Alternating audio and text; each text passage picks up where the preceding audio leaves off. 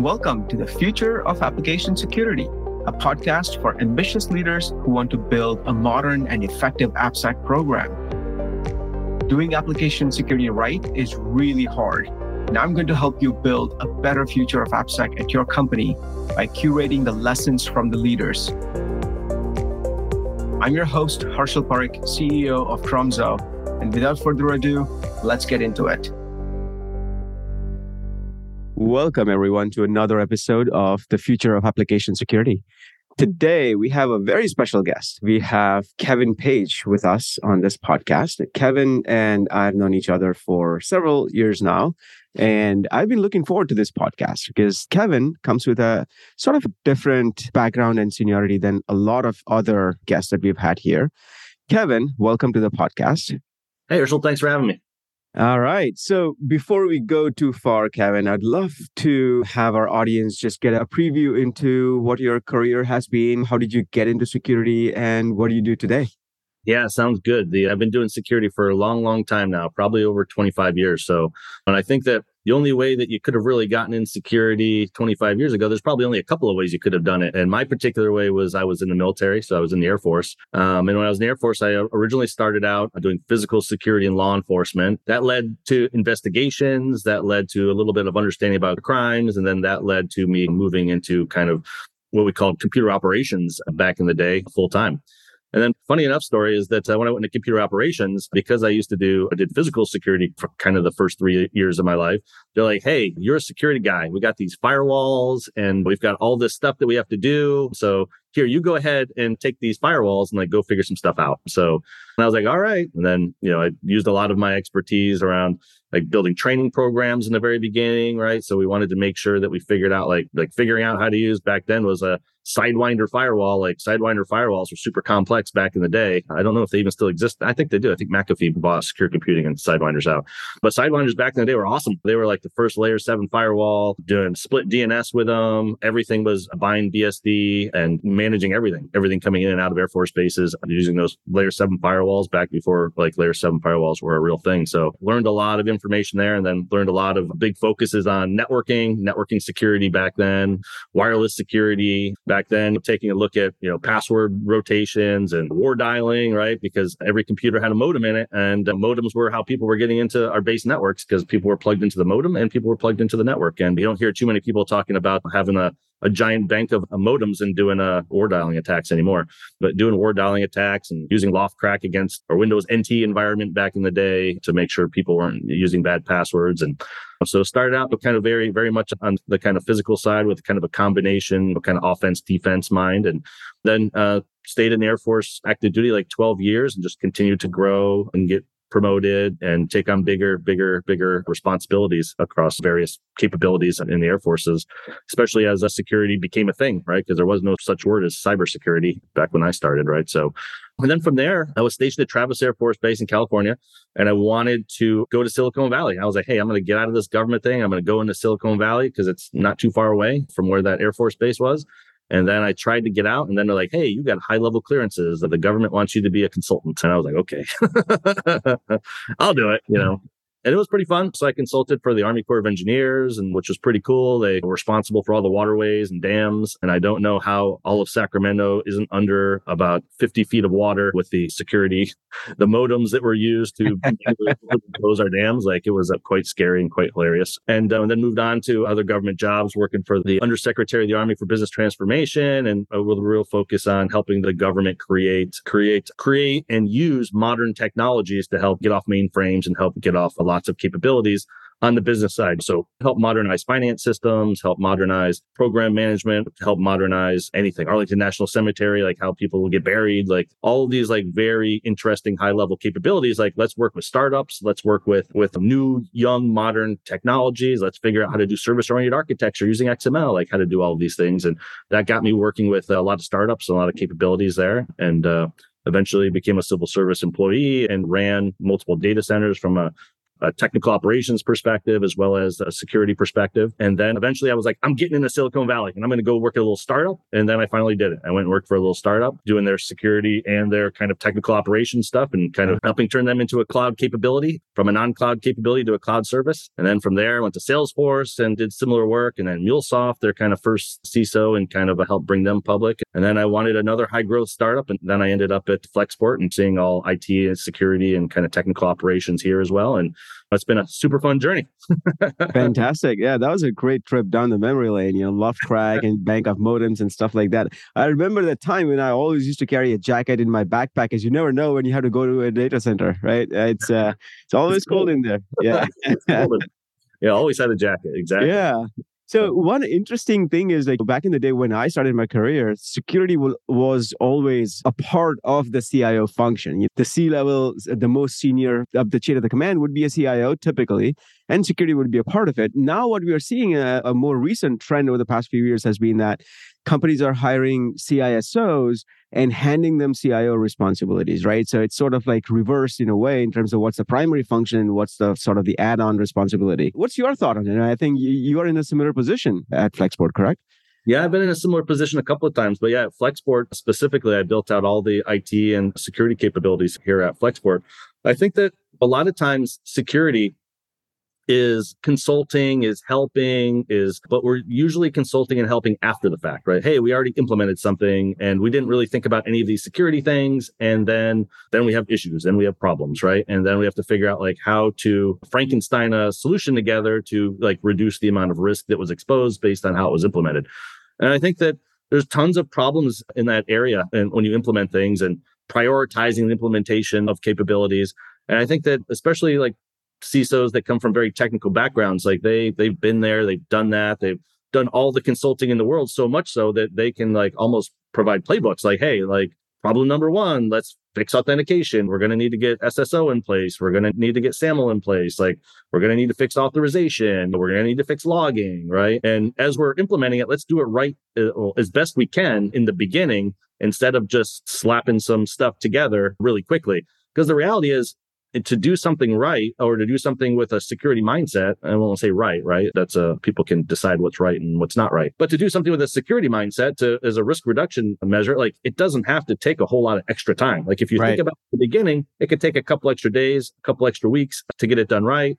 You can put governance in place, change management in place in the beginning, and then really think about automating it from the very beginning instead of having to slap something together real quick that isn't done very well, and then you pretty much have to burn it down and recreate it because that will be faster than fixing it. So I think with CISOs taking over those CIO responsibilities, you get that mindset, right? You get that mindset. And I think probably the most troublesome thing that I think that CISOs that take that role have to think about is that CIO was more business savvy than technically savvy. Mm-hmm. And you have to make sure you figure out like, hey, how can I make sure that I'm part of the business and not just this technical geek that people just ask questions to and I give you all the cool technical answers, right? Like I need to be part of the business. I need to be able to figure out like, how am I giving updates on what we're doing? How am I showing the impact of what security is doing, both to reduce risk and to help enable the business? Because we can do both. Like they're not mutually exclusive if you're thinking about it in an end-to-end perspective and you're not thinking about each thing in isolation. Yeah, that's a fantastic insight. I think it's very easy to miss that insight, but it's actually really important. Is a CIO role has been around for decades and it has matured significantly where they are considered a senior executive role and they know how to operate at that level. CISOs are getting to that seniority now, I guess, in the past few years with board level presence and some of those things, right? Yeah, and I think even with the CISO, right, it's tough, right? Because people will just throw the term CISO, right? You might be a senior manager. Oh, you're a senior manager. And because you're the only security guy or the most senior security guy, you're the CISO, right? But you never hear in finance somebody say the VP of finance is the CFO. There's a clear, like, you're not the CFO unless you are the chief financial officer, right? And in the security world, like the term CISO is very loosey-goosey thrown around. And we have to figure out like how to not get it so loosey-goosey and actually get it so that it sticks and it has meaning. And there's a certain level of years of responsibility to get that role. And you can be a senior manager or a director and be amazing head of security. But I think there is a difference between a head of security and a CISO. And in our industry and amongst us in the community, like we should acknowledge it and not just be worried about getting promoted really quickly, right? So yeah, definitely. And I think one of the topics that I'm actually excited to talk about today is that senior leadership view, like how do you do strategy? How do you do planning? How do you do data-driven decision making in the world of security? And we may be able to focus a little bit more on product security, AppSec and whatnot. But that's one of the topics I'd love to talk about. But before we actually go there, I mean, just continuing the trend of how things have changed over a period of time. I think we were talking about this earlier, which is the term application security, which used to mean scanning applications and running scanners and finding vulnerabilities and all of those things, has transformed into slightly different things, or maybe completely different things, depending on your company and your culture. I'd love to hear your thoughts on what you had seen as application security before, and what does the future look like for that now?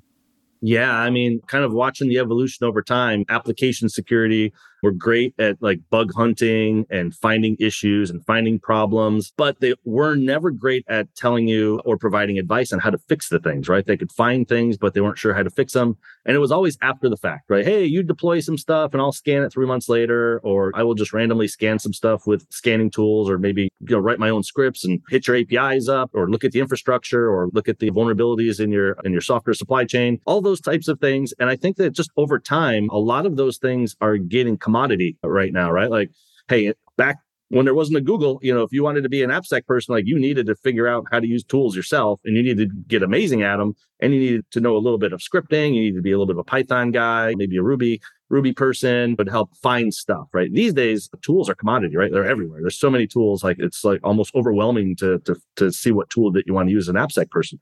So I see, since AppSec is getting commodity, the next evolution is really focused on more end-to-end, more product security related, where people are getting involved early in the architecture phase. Like, hey, let's figure out how to secure something before it gets deployed, at least a minimal viable security level. And let's work at like building some of the commodity automations into our CI/CD. Let's build some of the commodity stuff into automations that run either external surface protection tools, right? There's all these tools that can do a lot of the stuff that you needed an AppSec person who only knew how to use those tools to do. And you don't need that anymore, I don't think, right? I think that is a level, right, in your career that you learn to use those tools, learn to automate those tools. And then everybody should hopefully want to increase their career and get to that level of either like really being great at product security, where application security is just a piece of it, right? Because product security, I see more end to end, right? Like I'm going to help define the architecture. I'm going to help review and help give guidance on the implementation. And then I'm going to help the teams like build some tests and do some validations to make sure that things are set up the right way. And you're kind of looking at it more end to end in this product security lens. And a lot of the application security stuff I see just falling into kind of vulnerability management, right? Because we're using tools, we're finding vulnerabilities, and then we're making sure we either fix them or we make sure that we find who the owner is and we get them to fix them based on SLAs, et cetera, right? Right. So when you're looking to hire somebody in that team, let's say somebody who's spent a lot of time in application security, is really good at pen testing, finding bugs, running tools, really good software security person. What are the skills that you want to see in that person when you're looking for somebody for that next level of evolution, somebody who could be a really good product security person? What does that person need to have? Yeah, I think that a lot of it, if you're good at AppSec, and we talk about this with the team from a career ladder perspective, is that, we talk about on my team, like starting to want to stop using the application security term and make everybody product security, right? Because you're focused on securing our products, right? So not just applications, right? I think product is a more inclusive term of all of the things that we want to secure and not just an individual application. So I think words matter sometimes, and having that idea of product security there. And I think that trying to find this unicorn product security person that can do all the things is tough right now. And I think it's tough in general because there's very few people that have had the opportunity to get those level of experience to get there. So a lot of times what we do is just like a baseball team, right? We need some first baseman, we need some second baseman, we need some third baseman, and they need to cross train each other and grow and evolve into that product security person. So what we like to do when we're building teams is just find a variety of, from the security engineering umbrella, is find a variety of people and bring them together under kind of this idea of product security, and kind of evolve into that product security level, right? Get everybody involved in running the tools, get everybody involved in our architecture reviews of product capabilities, get everybody involved in when we find issues, what we do to fix them, right? Get that whole team involved in cross-training each other to help grow into that next level. Because we have to make these type of people by giving them the right level of experience to get there. And I think that, as leaders, as my job is to really hopefully have the vision and foresight to see the world's the cloud. The world is all these open source libraries that everybody uses to secure stuff. and all these APIs that exist, and everybody is putting these things all together, calling it a platform, and people are running stuff on top of it. And how do we make sure that we've got the capabilities to secure the applications and the products end to end, the infrastructure end to end, and then provide a good umbrella over the top of that, right? I generally just generalize that as like a security engineering function, making sure that all those things are in place. Right. But that's kind of how I look at it. Yeah. So effectively, beyond just the security aspects, the person would have to know a little bit of a lot of things like how does the cloud work? How does AWS work? Especially because if you're doing threat modeling or architecture reviews end to end, you got to know how this piece of code, how this architecture will actually exist. What are the other components that's interacting with? Probably would want to know some sort of programming language platforms, especially if you're looking at the differences between how NPM works versus how Java or how does C, C++ work, or Python, Ruby, all of that. So you got to be familiar with a lot of different things. So more expanding the skill set more towards the cloud and obviously more developer focused, developer centric, and the architecture that ties everything together. So you got to be more up leveled into those skills, correct? Exactly, right? Because like I said, you're building a team, right? So like I've got a guy on our team who's an amazing Java developer, and he really understands secure Java development, and he understands the cloud a little bit. And then we've got some cloud guys that are amazing securing the cloud. And then we've got some other guys that are amazing AppSec tooling guys. And those guys work together on our architecture reviews, right? And each of them is looking at it from a different angle, right? But it's the holistic kind of end to end that we need. And over time of those guys working together, they all start to develop each other's skills. Right. They get a little bit, they understand because they've seen the same things. They hear the more software developer focused kind of a security engineer, like really looking at certain things, asking why they're not using certain libraries, asking them why the config is in the code and the config's not out. And then the other teams, obviously we're writing this stuff down and we've got an architecture checklist. And then the other team members start to really understand like, oh, okay, this is what we're worried about from a code perspective. And the guy who's more focused on Java development is like, oh yeah, this is how IAM profiles work and how they can tie together to how things get it, right? So like I said, you got to bring a team together because it's like one unicorn person to be able to solve all the problems is unrealistic. Over time, they cross-pollinate, and that cross-pollination starts to create these like really great product security individuals down the road, right? And I think it's all about building, right? Helping people get the right experience and evolving to this product security world, I think, personally. Yeah. And I've seen a lot of teams find really good success in hiring developers or SRE people or cloud engineers and training them on security and bringing them onto the security team. Since in my opinion, it's relatively easier for a developer to become a security professional as compared to a pure play career security person to learn about development. So that's an interesting career trajectory that I've seen many teams take quite a bit.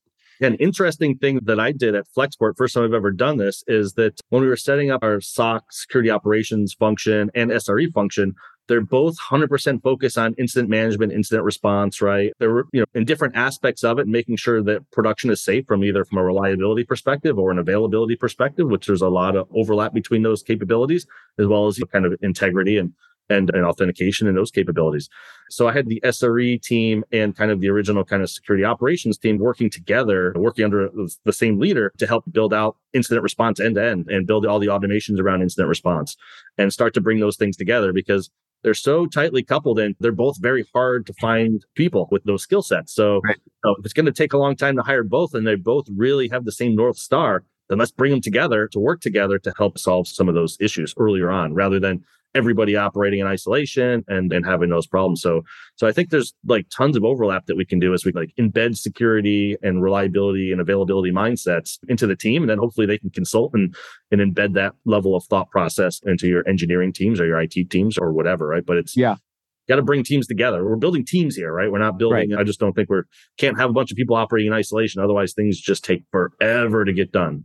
Yeah, you're 100% right. I mean, I think there's another similar example of security engineering teams, and you might call it differently, but really it's a team of developers who are building security features for the rest of the dev teams, right? So things like building a secrets management system or building standard crypto libraries, or you have secure defaults and secure frameworks and all of those things to make it available as a service to the rest of the dev teams. That's sort of like an intersection between development and security where you're building security specific features internally. Exactly. Yeah. And there's certain things that you want to have expertise in, right? Like Like, do you want somebody who's never done crypto trying to configure and develop a crypto capability inside a software product? Yeah, probably not, right? Like even things like IAM, where you're building an authorization or authentication framework, like your general kind of feature developers like are going to find that boring as hell, right? So you got to make sure you find the right people that are excited about like, oh, like I want to talk about, Zacamol. I want to talk about these different types of authorization frameworks for APIs. Like you want to find people that are excited about that. And that's usually a very special type of feature developer, security engineering type developer than it is just kind of your general software developer, right? So, yeah. So all of this, there's just so much fragmentation. There's scope of what used to be application security, or in some cases still is now. But keeping terminologies aside, the current world of securing software infrastructure has been so fragmented. There's just so many things you can and should be doing. I'm curious, how do you wrap your head around all of that and put a cohesive strategy together? Because especially now, I mean, we're in November of 2022, and a lot of people are planning for 2023. People are in this stage of building their roadmaps and building out budgets and figuring out headcounts and all of that stuff.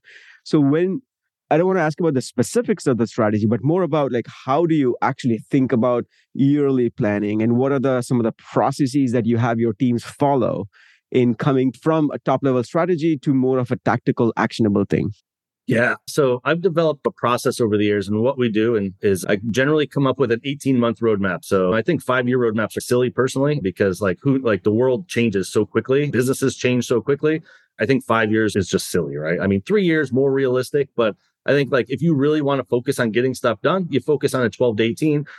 12 because you want overlap, right? Because like right now we kicked off our 2023 planning in my team, and I like to do 18, right? But hopefully we're done and we can easily slide some stuff over on our 18-month roadmap into our 2023 roadmap and get to a good spot. And I think that when you're building your roadmaps, we're taking a look at risk, we're taking a look at gaps, we're taking a look at where we've had security issues and incidents. And generally what I do is wrap it around major themes. And then in those themes, what we do is we figure out like, hey, in this particular theme of something that we want to do, whether it's getting better at providing a capability to do trusted access, or getting a way to tie governance, risk, and classification into our authentication workflows, or whatever they may be, based on what the business is trying to get done, where the business says we're moving too slow for them, or where we intentionally are taking on a ton of risk on purpose because we don't want to slow the business down. But in parallel, we're trying to make sure that we can minimize it without slowing the business down.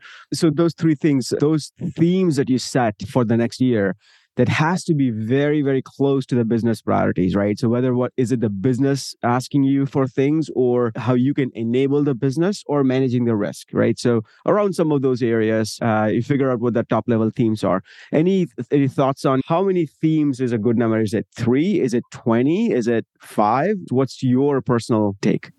Depends on how big your team is, right? So I would say depends how big your team is. And make sure that what's the metaphor? Make sure your eyes aren't bigger than your stomach is, right? Because usually everybody's got good ideas and they want to do 1,000 things. And then you have to be like, come on, guys, like, let's be realistic. You have 3 people on the team. We'll probably only be able to get 10 things done out of 1,000. So let's prioritize those things, create a great backlog, prioritize those 10 things, bucket those things that are like together, and then figure out how we can actually get that done. Maybe we need to bring in some consulting resources. Maybe we need to hire. But the big thing is that we need to talk about is, what is the impact of those things to the business, right? How are we reducing risk and enabling the business at the same time? And how does the business know that? Like, how are we going to show it? And then how do we know that we're going to be successful, right? What measure or KPI are we going to use that we know that we're on track and we're not just randomly working on the next shiny thing and never actually getting anything across the finish line, right? And then how do we take a look at that? So that's how I start out the year with those, like, I think this year I've got 6 major themes as we go into 2023, and I've done pre-planning and identified what those themes are. Next week, I'm actually doing an offsite with all the managers and above to get down to what are the major initiatives that are going to flow into those themes, and how are we going to measure if those initiatives are successful. So that's what I do for the 12 to 18 months. And then, hey, the world is agile. I said 18 months is probably more reasonable than 3 or 5 years. So what do we do? Every quarter, we evaluate how well we did the previous quarter and what are we going to do the next quarter? Are we going to carry something forward? Are we going to bring in a new project based on shifts in the business, based on shifts in the world, right? But like, hey, was there just some, Log4j, was there just some crazy new vulnerability that came out that we need to make sure that we figure out how to like make sure that we're more proactive on this next year? So we might need to reprioritize. But But we reprioritize or not every quarter, but every quarter we come into the quarter with a couple of things, right? That we prioritize, right? I tell every team we use like a priority 0 through 2 action, right? And P0s are things that we're going to get done that quarter. P1s are things that we're going to get some of it done that quarter. And then like P2s are stretch goals. Like, hey, if we can get all of our P0s done and some of our P1s, then we'll work on our P2s. So, and P0s, we take a look at our headcount, how many people we have, and we take a look at the priority of it to try to make sure that people don't take on too much work early on and we get work done.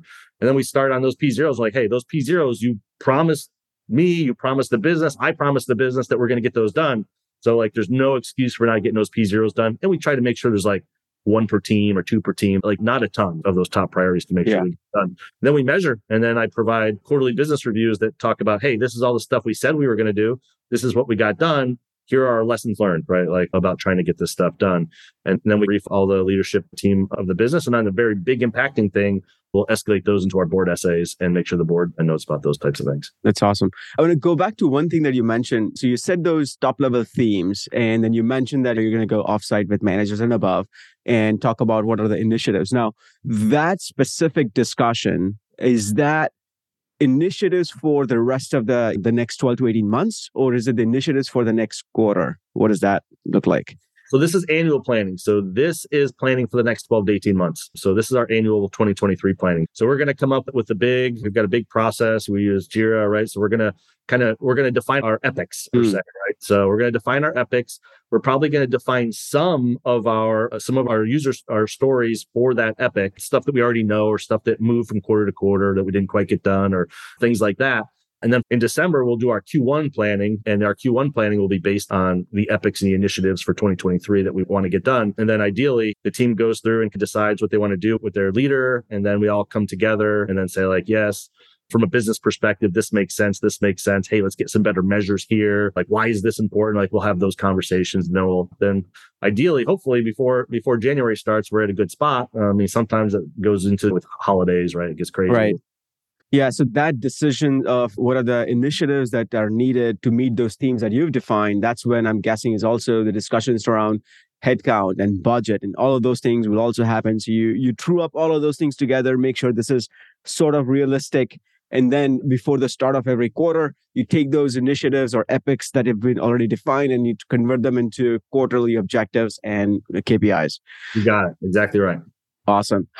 What are the processes that you have? So you mentioned before start of the quarter, you talk about what are the objectives for the quarter? What are the success criteria? Are there other things or next levels of granularity that your team follows through in terms of taking those KPIs and converting them into like sprint-based objectives? Or how does your team manage that?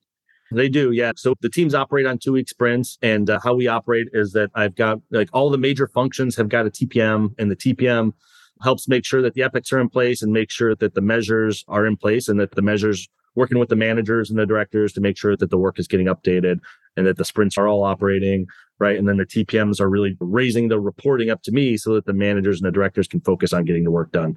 And the TPMs are focused on making sure that the user stories are in place, that the right? There's always some kind of cross-functional collaboration that needs to happen to make sure that either we know that somebody needs help from us or that other people know that we're going to have expectations on something related to security and to make sure that those relationships and those capabilities are there. And then we operate with that type of a thought process. Fantastic. And then by the end of the quarter, I think you were mentioning that you do a QBR, quarterly business reviews on security as well. Tell me a little bit about that. Like who is it for and who presents and how long is it? Even that level of tactical things. Yeah. So how we do it currently is we'll make the meeting will probably be like an hour and 15 minutes. And then what we do is the first 15 minutes, everybody reads the doc who's invited.